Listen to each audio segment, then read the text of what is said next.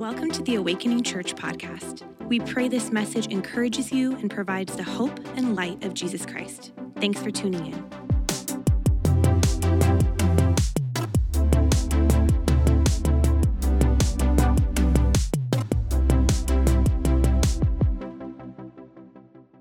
So today I'm calling it a devotional, and this is a passage that's near and dear to my heart, something that I've gone back to time and time again. And if you got your Bibles, would you open up to Ezekiel chapter 37? Ezekiel chapter 37. If you don't have your Bible, open your phone to Ezekiel chapter 37. I don't have notes. I don't have PowerPoint. You need to follow along. And so if you're having to download YouVersion right now, go for it. That would be fantastic. Ezekiel chapter 37. Now, I want to begin with just a little bit of a question. And as I'm thinking about, where we're at in the season and starting the fall and Awakening's 10th birthday coming up, let me ask you this. What's your dream for your life? Like, isn't it interesting, that question, what's your dream for your life? You'll answer differently at different stages of your life. Like, remember back when you're in junior high, what your dream for your life was to be a professional athlete? Yes, Ryan, it didn't happen. Okay. High school, college, all of a sudden, okay, I want to do this career, I want to move here, I want to have this house, I want to work this job. What is your dream for your life? And then as you get older and you begin to either realize or not realize that dream, like you begin to become some even disillusioned by it. Maybe your dream, though, is like, the American dream to be upwardly mobile, the Silicon Valley dream to have, the next tech startup. Maybe it's the dream to be Instagram famous, to be an influencer, right? And just to be a somebody that everybody knows, that they follow you, or to have the picture-perfect life, the picture-perfect family, the picture-perfect kids, like everything that's filtered on Instagram would be a reality of your life. Like, what is your dream for your life? I want us to wrestle today with just a deeper question. Maybe, I believe, a better question. What is God's dream for your life? We ask that question, and even we ask it of, what's your dream for your marriage? What's your dream for your job? What's your dream for yada, yada, yada? But we rarely stop to ask, what is God's dream for your life? Think about this. I just think this is like that great reversal for us. We live our lives asking God to dream or bless our dreams of God. Would you somehow, here's my dream, and God, I want you to bless it. And what would change in our lives, in your life, in our world, if we said, no, God, what is your dream? And I want to pursue it. It's a radical different shift. And could it be that God's dream for your life is better than your dream? He created all that there is. He's good. He loves you. We just sang the song, "So much better are your ways." How do we discover what God's dream for our life is and be able to get after that? Well, Ezekiel chapter 37, Ezekiel has a dream from God, a vision, if you will. And a little bit of the context, Ezekiel is actually a contemporary of Daniel, not Danielle, but Daniel, Shadrach, Meshach, and Abednego. Remember these? Roland spoke on this earlier a couple months ago. A little bit of history lesson for you here is Israel was taken into captivity to Babylon. Ezekiel's part of this group that was ripped from their homeland, exiled, taken into captivity, living in a foreign land. And talk about a people, think about this, talk about a people that had no hope of a future, their home destroyed, not even the ability, feeling the sense of possibility to dream. And God gives Ezekiel this dream. We pick it up in Ezekiel chapter 37, verse 1. It begins this way: "The hand of the Lord was on me, and he brought me out by the Spirit of the Lord and set me in the middle of a valley Okay, that's different. Not exactly my dream. Oh, and it goes on. It was full of bones. Creepy valley. Okay, here we go. Put me in a valley full of bones. He led me back and forth among them, and I saw a great many bones on the floor of the valley, bones that were very dry. Now, I just want to, as we read through this, just give you observations from the text. First observation, if you want to take notes, God's hand was on Ezekiel, and he placed him in the valley. God's hand, notice that, God's hand was on me. The Spirit of the Lord set me in the middle of the valley. See, I think when we're wrestling, especially with God's dream for our life, we don't understand that there are valleys and wilderness wanderings that are a part of that process. We think that when we're in the valley, when we're in the wilderness, that we couldn't possibly be in the middle of God's dream for our life. See, think about this. Ezekiel was taken by the Spirit of God, and he was placed in the valley. See, we think of the valley or the wilderness as the place of punishment, the place where God has left us alone. And yet, if you follow the arc of scriptures, you follow the different people in the Bible, what you'll find is valleys and wilderness are not the place of punishment, but the place of preparation. See, could it be that God's dream for your life and what he wants to accomplish in and through you cannot be accomplished without the valley you're currently going in? And as long as you're wanting to get out, as long as you're trying to just back away from this and resist it, you'll miss out on it. Think about this, Joseph. God placed a dream on his heart. He was a young, arrogant, 17-year-old kid. And God placed a dream on his heart of how he's going to deliver his family, and he was cocky. He mouthed off to his brothers. Older brothers didn't like it, and so they sold him into slavery. For 13 years, I don't know how long your valley is, for 13 years he was a slave and then a prisoner. And all along the way, and think about this, he couldn't see how this could possibly be the plan to set him up to fulfill God's dream for his life. And yet the text consistently says wherever that Joseph was, whether it was in Potiphar's home or in the prison, God was with him. He was with them. He was with them. And over those 13 years, even imprisonment was a setup to place him in a position of power to deliver his family from famine. 13 years. See, valleys last longer than we're comfortable with, don't they? And we get disillusioned by God because he doesn't answer our dreams the way we want them. And he says, no, I am taking you through. I am forming you. I am developing you. There's things that can only be accomplished in the wilderness in your life. Not to be fair. And the reality is some of us are in valleys by our own doing. We've made choices.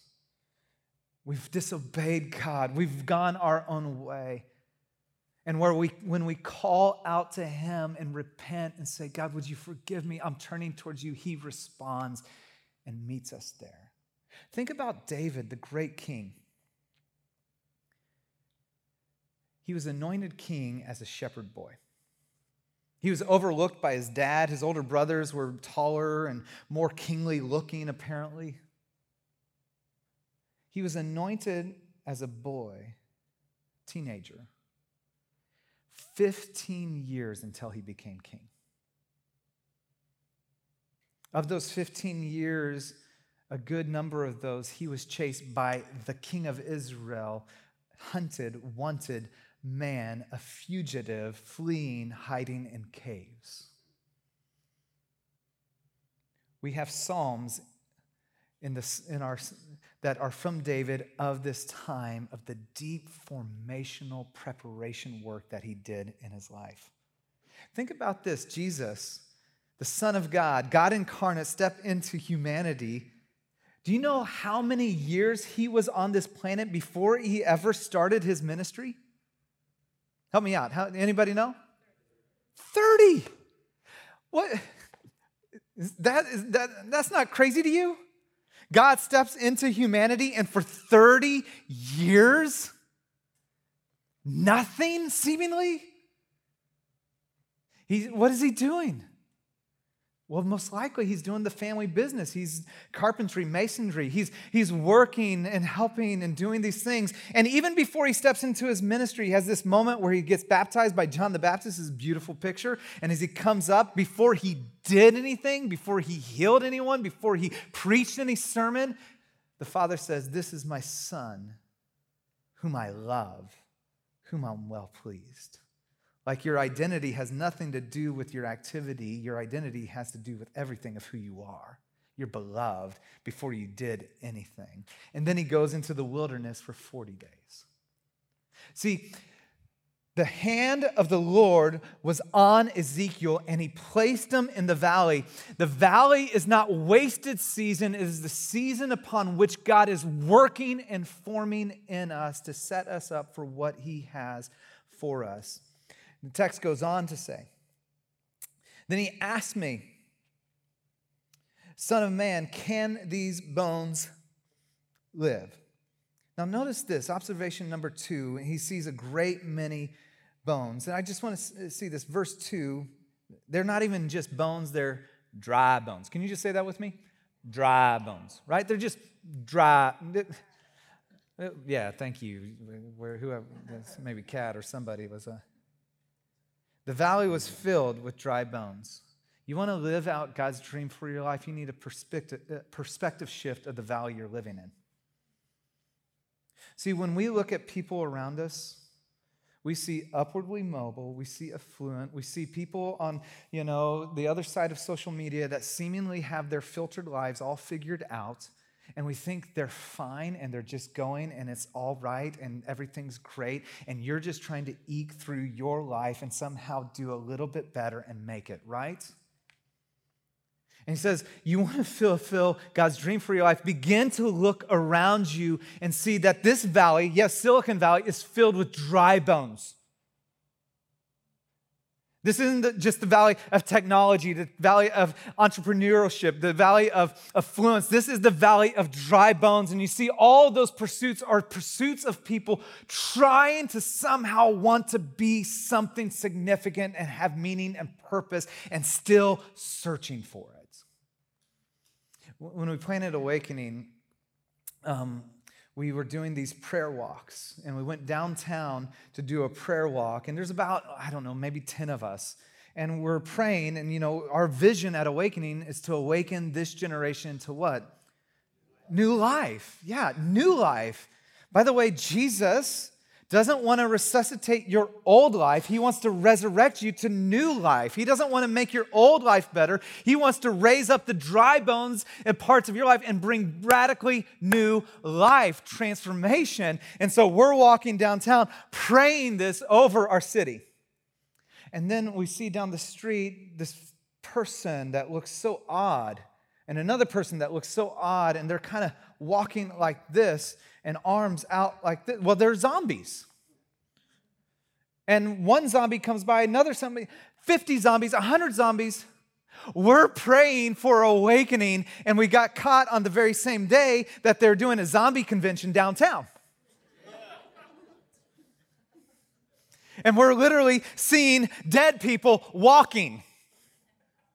And if we just had, I just love that picture. I'm like, God, you're so ironic. This is amazing.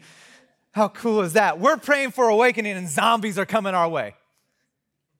And if we just had this understanding that you don't walk past just people who got it all figured out, you walk past and you see dry bones. You see aching hearts. You see something inside that is missing and longing and hoping to be fulfilled that can only be fulfilled by Jesus himself. The valley is filled with dry bones. And what would happen, think about this, if you began to see those at your workplace and realize there's dry bones?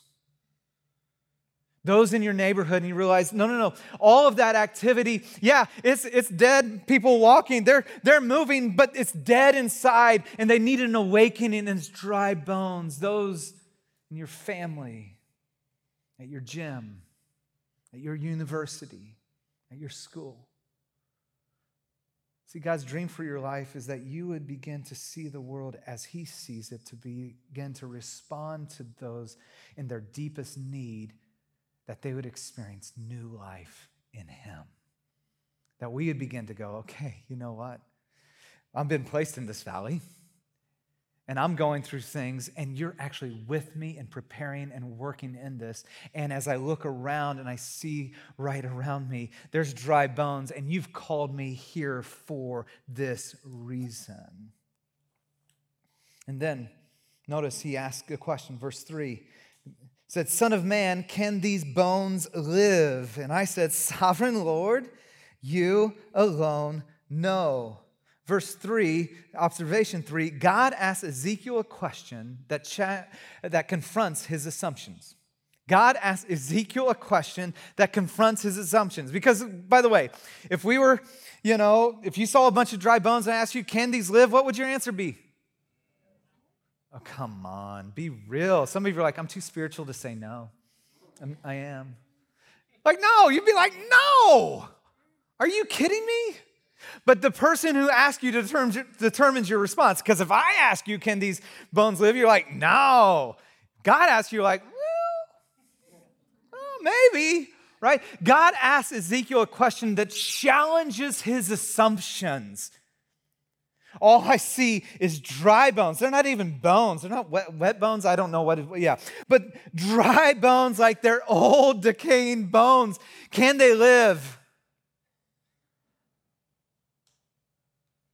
Can your marriage live? Can that prodigal return?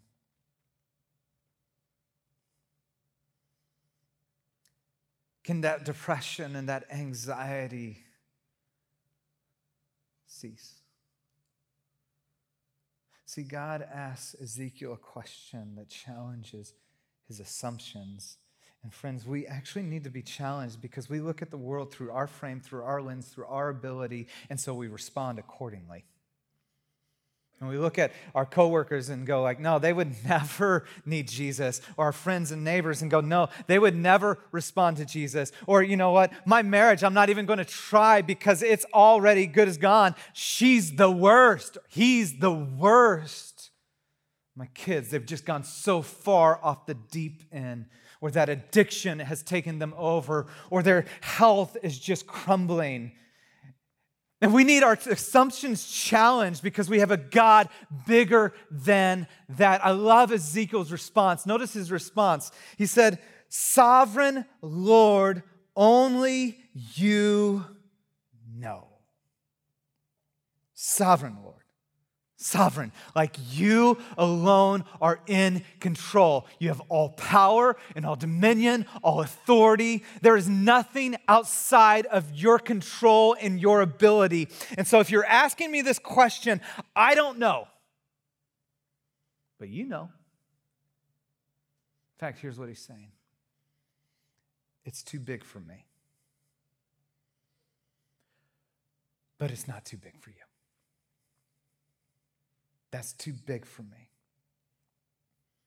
But it's not too big for you. My marriage and the issues and what's going on is too big for me. But it's not too big for you. My prayers for my kid who walked away, or my friend who's caught in addiction, or that depression that has me so entangled in anxiety that's wrapping. It's too big for me, but it's not too big for you. You alone know. Observation number 1. God's hand was on Ezekiel, and he placed him in the valley. Number 2, the valley's filled with dry bones. Our perspective shift. Then God asks Ezekiel a question that confronts his assumptions. Where we begin to go, no. It's not about my ability, even not about what I see. You are sovereign God. You're in control, and you're bigger than this circumstance. You're bigger than this problem. You're bigger than this valley. You're bigger than all the things in me, and you alone know. And then notice what happens next, verse 4. Then he said to me, prophesy or preach to these bones and say to them, dry bones, because that's how you preach, hear the word of the Lord. This is what the sovereign Lord says to these bones. I will make breath enter you, and you will come to life. Observation number 4, God commands Ezekiel to speak life to that which is dead. Can you imagine? This dream, this vision Ezekiel's having, this is weird. He's brought to this valley that's filled with dry bones. And preaching's already hard, getting up in front of people. It's hard when you have like a crowd that's like quiet. You're not quiet on me, are you? No. See, it's hard. Think about it. God's asking him to preach to dry bones, literally a dead crowd. I know, terrible joke. I get it.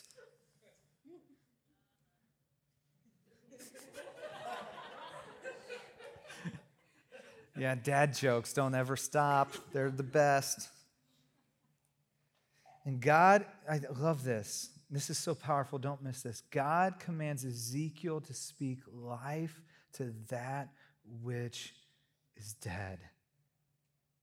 And it's not just his word, his opinion, Ezekiel's ideas. It's God's word. See, we think about a prophet, and most of the times when we think about a prophet, we think about them as foretelling the future, and certainly that is part of what a prophet does, but it's it's only about 10%. 90% of the role of a prophet is to proclaim forth the word of God to the people of God. It's to proclaim forth the word of God to a person of God. This is the word of God, not my ideas, not my thoughts, not my thinking, but this is what God's word says in a timely way that brings and draws people to the ways of God. That's what a prophet does. And notice he speaks the word of God and he speaks life to that which is dead. I just wonder what the influence of the church today would be if we just started speaking life to that which is dead. How different the reputation of Jesus would be today if we just began to speak life to that which is dead. You know, my counselor, my wife and I, our marriage counselor, we were talking the other day, and she was talking about encouragement, and we're talking about our kids and other people, and she said, you know, encouragement is like the sun to plants. See, plants just naturally grow towards the sun. And people just naturally grow towards encouragement. What if we were a community, think about this, that showed up on Sunday, that got outside of ourselves and just, I wonder what people think of me. I wonder if anybody will say hi to me. And we began to ask, who could I encourage? Who could I speak life? Wow, as I'm worshiping and I'm just thinking about that person over there, I saw them and God just wanted me to just say, he loves you. And wow, that's out of my norm, but I'm going to go do it. And think about what would happen just in this room alone if we just started to encourage one another. And what happens is we gravitate and grow towards encouragement. And so often I've been trained that you need to be corrected to grow. What if we just spoke life to that which is dead? I mean, all over social media, there's all the dead, all the stuff, all the things, and there's everybody's opinion. What if we just began to look at that? Sovereign Lord, only you know, and I'm just going to speak life to it. I'm going to encourage you. A friend of ours was teaching the other day, and it was so convicting because it's easy to think about encouragement and go, well, that's just not my skill. Sarcasm is my spiritual gift. Encouragement isn't. And he said, encouragement is a skill to be developed, and you can grow in it. I was like, ooh, that means we all can grow in it. The other day with my son, he wasn't doing super hot in school, and he had a lot of things to kind of make up, right? And so we had some of those tough conversations, and he just began to do the work, and he knocked it out, and he said, hey, Dad, I got it all done. and these projects. And I said, oh, that's great, son, but. And my counselor also says that anytime you add a but to it, it negates whatever you said first, But even in this context, and wouldn't have worked either. And I began, but what about this? What about that? What about this? And my son said this, so insightful. Dad, can't you just say good job?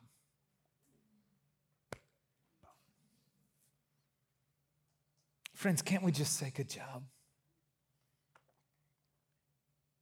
So convicting to me of the areas I need to grow in to speak life to that which is dead, to speak life to friends and coworkers and my kids. Can't we just say, good job, look at what you're doing? Don't we need encouragement? Like now more than ever before, aren't we all dry, like weary, dry bones? You're preaching to me like I'm the dry bones. I'm not Ezekiel, I'm the bones, right? Aren't we all walking in? Maybe it's just me, but aren't we all walking in like, man, I'm just dying for some encouragement? And wouldn't it be amazing if this community, we just began to speak life to one another? God commanded Ezekiel to speak life to that which is dead. Text goes on to say, so I prophesied, so I preached as I was commanded. Verse 7. And as I was prophesying, there was a noise, a rattling sound, and the bones came together, bone to bone. I looked, and tendons and flesh appeared, and the skin covered them, and there was no breath, but there was no breath in them. That's just weird sounding, isn't it? But think about this. Ezekiel, he's in the middle of the valley. He's got this vision, this dream. Seeing this valley of dry bones. God asks, can these bones live? Ezekiel says, only you know. He says, well, I want you to preach to them. I want you to speak life to them. And notice this. Ezekiel obeyed the odd command of God. You want me to preach to these bones. You want me to begin. I don't even know if this is a good use of my gift. I think there's a better use of my gift. Give me some people to talk to, God. I'm in obscurity over here. Nobody notices this. It's hidden. But Ezekiel, it says, he prophesied, he preached. He obeyed the odd command of God. I like how C.S. Lewis says it. He says that, that obedience is the key that unlocks every door. And so often, much of the areas of our life that we're struggling with, that we're wondering, where is the power that God is working in my life? Where is those things? It's that obedience. God, whatever you show me, I'll do. In your word, I want to obey. Instead of asking, pick and choosing what to obey out of this, I'm going to say, no, your word to my life, I'm going to obey.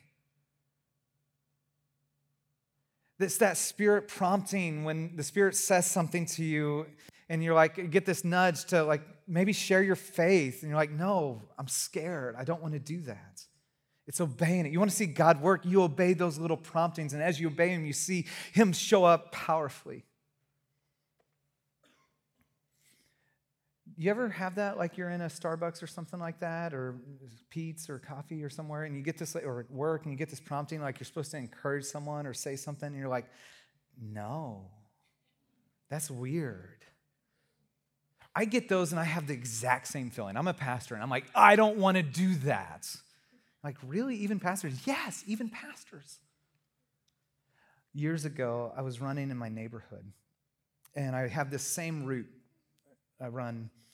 And as I was running, I seen this dad and his kids playing in the front yard, and I go by, and I just got this internal prompting, like, hey, you should stop and talk to him. And I was like, no, that's weird. I'm literally on a run, okay? I'm not like sweaty, all of this sort of stuff. And I go by once, and my route hasn't where I pass a couple times by this house. And the next time, like, no, you really need to talk to him. He's still outside. I'm like, no, I don't want to do it. Like, God, hello, you said my body's a temple. I'm taking care of my temple. I'm obeying this over here. And I get further away, and I just sense that, like, man, I'm going to miss out on what God's doing. And so I run back, and he's no longer in his front yard. And so I'm like, okay, well, he's not there. Oh, well, next time, God. And then I have this like little still small voice that says, well, you could knock on the door. I could, but that's weird. I don't want to do that. Okay. He opens the door, and I'm like, hey, this is weird. That was my opening line. But I've been running past your house, and it's like, no, I've been noticing that. Yeah, you lost some weight. I'm like, well, yeah, thank you. And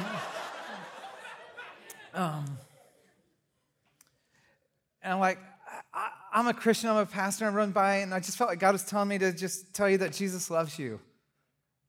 And I know it's kind of weird, and it's like strange. He's like, well, I don't think it's that strange. Like, if you really believe in Jesus and this, and why wouldn't you tell everybody if that's what you really believe? I'm like, yeah, no, that's what I meant to say. That was good. That was good. We developed a friendship. He was into volleyball. We started playing volleyball. Now, here's the thing. This isn't a story that has the nice, neat bow of like, and he came to know Jesus, and his name was Chris Nye, and now he's a pastor, right? That's not the story. He moved. I don't know where he's at. All I know is I was obedient in that moment. All I know is I stepped in and said, okay, God, this is weird, and I don't want to do it, but somehow you showed up, and I got to be one point of your light and your love, and I'm trusting you and what you're going to do and bringing dry bones to life, and I just was obedient, and I'm so grateful, and it was scary at the same time. What's the odd command? What are those things for you if you go like, okay, God, I don't know about this, but I'm going to just, man, God loves you, or I'm going to pay for your coffee. Obedience is the key that opens every door. Ezekiel obeyed the odd command of God. And then I want you to notice is that the bones, and this is just a small little point, and we're landing the plane here, is the bones took on flesh, but they didn't take on life. And I love this picture because this is so helpful, and it takes the pressure off of me. And it takes the pressure off of you. Transformation is a process, isn't it? Like, he preaches, and you see something come together, and now it looks like a body. It's not dry bones, but it isn't living yet. And it's this process. And I think in our Google world, instant access, like if my Amazon package doesn't come within 24 hours, it's the worst. We think transformation should happen instantly overnight, right? And the reality is you're in process. You're in the valley. You're walking with him, and he's working through you in your life. And as you're yielded to him, it takes time and formation, and transformation doesn't happen overnight. It isn't even Instapot, gang. It's crock pot. It takes time.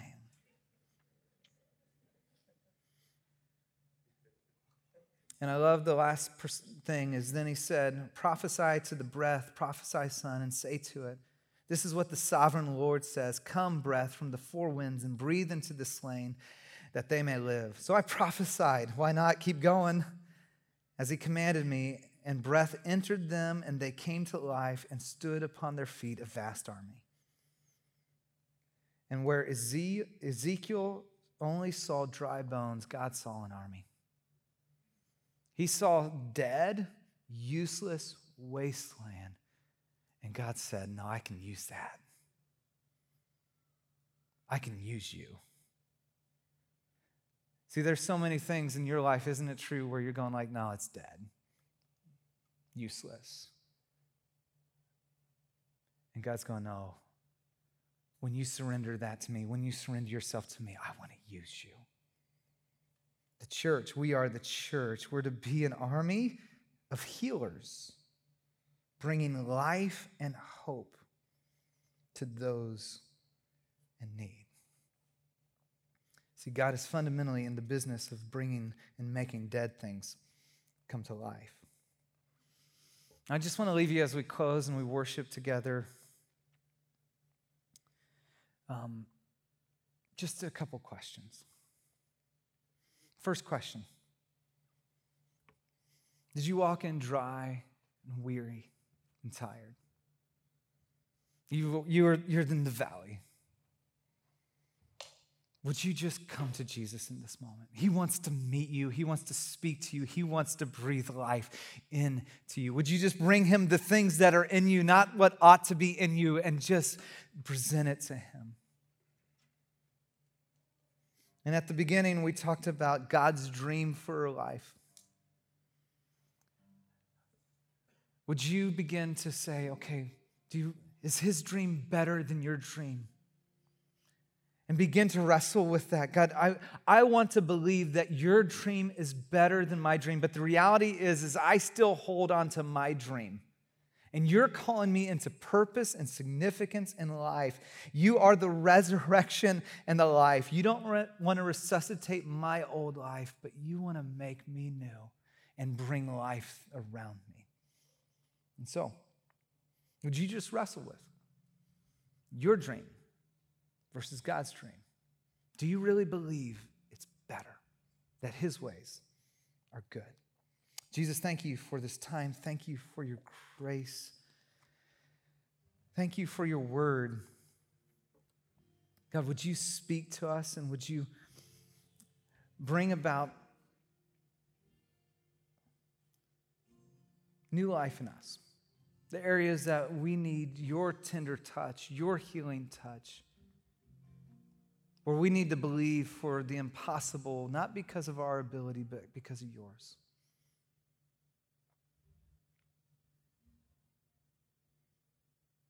Would you make us a people who breathe life, speak life, and hope to those around us?